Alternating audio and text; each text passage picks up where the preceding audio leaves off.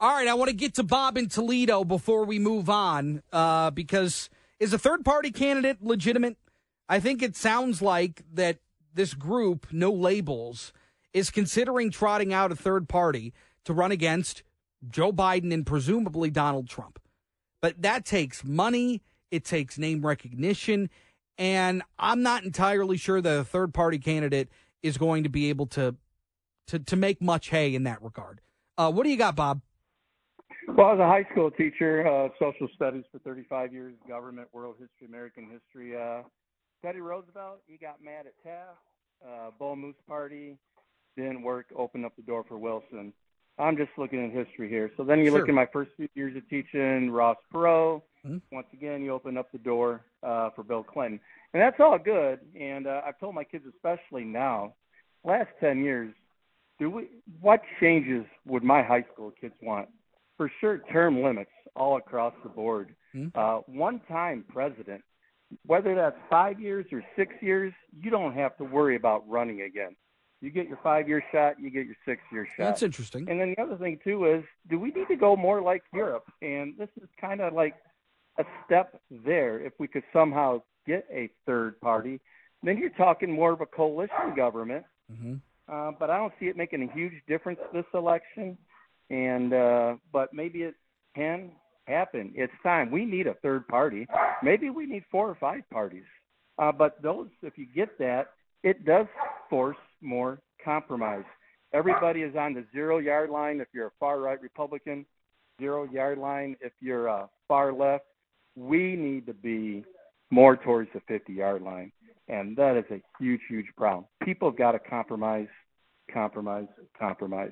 and that would help. Well, it would help, and I'm with you. I'm just not entirely sure that it makes a huge impact, at least from a third party's perspective. I don't think they could win this thing, but I think it does impact the election if somebody like Joe Manchin, who yielded a lot of power in the Senate before the midterms, having that ability to toe the line and play both sides. And yes, I think a lot of people will say, well, in Joe Manchin's case, he's just trying to keep his job in West Virginia.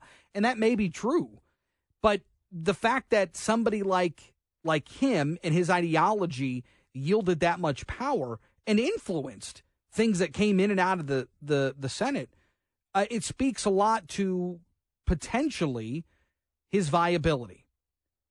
And again, Joe Manchin hasn't said one way or the other that he's going to run, but he attended this event yesterday with No Labels in New Hampshire alongside John Huntsman, the former governor of Utah. And so maybe that's a ticket that they trot out there. And again, I think that hurts Democrats more than it hurts Republicans.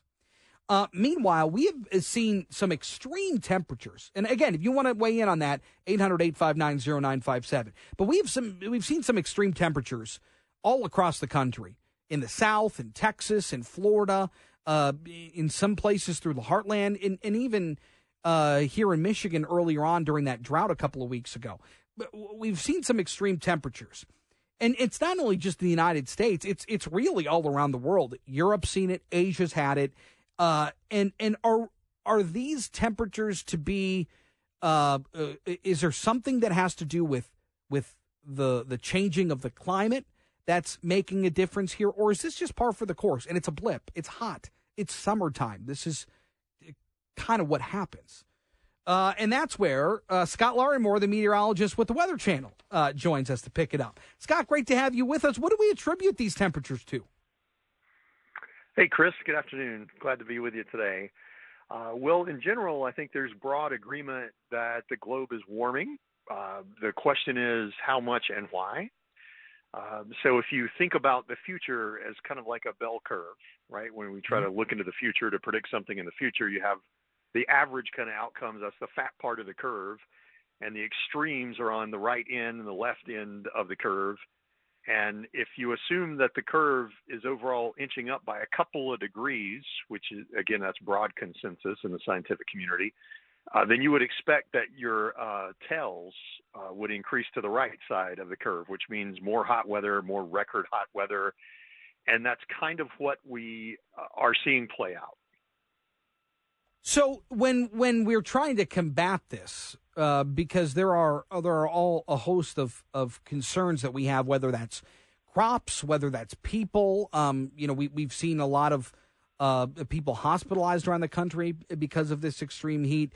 What kind of impact does this have on our environment? And even here in Michigan, I mean, obviously you've seen these wildfires that have been raging up in Canada. We're getting that smoke that's billowing down from the north as well, which is unusual. I don't remember that ever happening here. So just a lot of different things happening. Is it a blip, or are because of the Earth warming, we're seeing some more extreme temperatures? I personally think that the Earth is warming. I think the scientific community agrees upon that. Broadly speaking, there is not consensus about why, and there is not broad consensus about how much will it. So those are questions that I don't believe I could answer. But I will say, if you think of the atmosphere as like a bathtub, also kind of the similar analogy that I gave earlier, and you kind of slosh the bathtub back and forth, you end up with a rise to the water level in one place and it falls in another place. Overall, it seems like the water level keeps rising a little bit, so to speak, globally speaking, if you use that analogy in the atmosphere in 3 dimensions. So you would expect there could be more hot weather, more record hot weather. Not saying there'll be no cold weather, but there would be, in general, less cold weather events if this trend doesn't change and we continue to step up global temperatures. A lot is tied to temperature. It affects the evaporation rate in the atmosphere, how much moisture the atmosphere is taking up. When you have a lot of hot air, a lot of warm, moist air, then you can get more extreme rainfall events. We recently had some extreme rainfall events in the Northeast just this past weekend, and actually going on this afternoon west of Boston. There are flood warnings out. And, of course, there's been a lot of attention recently about this heat high that keeps building across the southwestern U.S. and the south central U.S. And I will say it's, at the top end of the scale, this heat high. I have seen higher than it, but not much higher than it. So it's got the meteorological community's attention, the strength of these big highs that keep forming. And this thing right now extends from Southern California all the way to South Alabama. And so all underneath that is where all these hot weather warnings keep coming out. Like the whole state of Texas is covered up here midweek with excessive heat warnings and heat advisories. And, to your point about it affecting health, heat actually is the number one weather-related killer. It's not tornadoes and hurricanes. Right. Globally speaking, heat kills more people every year than any of the extreme phenomena that we actually try and do a good job warning people about: severe thunderstorm warnings, flash flood warnings, hurricanes. So I think it deserves our attention. I think it's great that we're talking about it.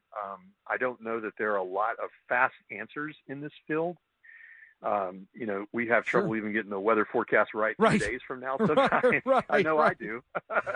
Well, it's very touchy, and as you know, things can change on a dime. That's what makes your job so hard. Scott Lawrimore, it's great to talk with you. I appreciate the insight that you give us. Thank you. Absolutely, Chris. Yeah, good talking. Yeah, thank you. Don in Imlay City, I want to get you. Oh, actually, you know what? Hold on. Hold on. Danielle's yelling at me. I'm up against it. Don, hold tight. We'll get back to you momentarily. We'll take a break, come back, get you caught up on some of the things happening around the world. Donald Trump, the target of a new investigation. We'll explain next.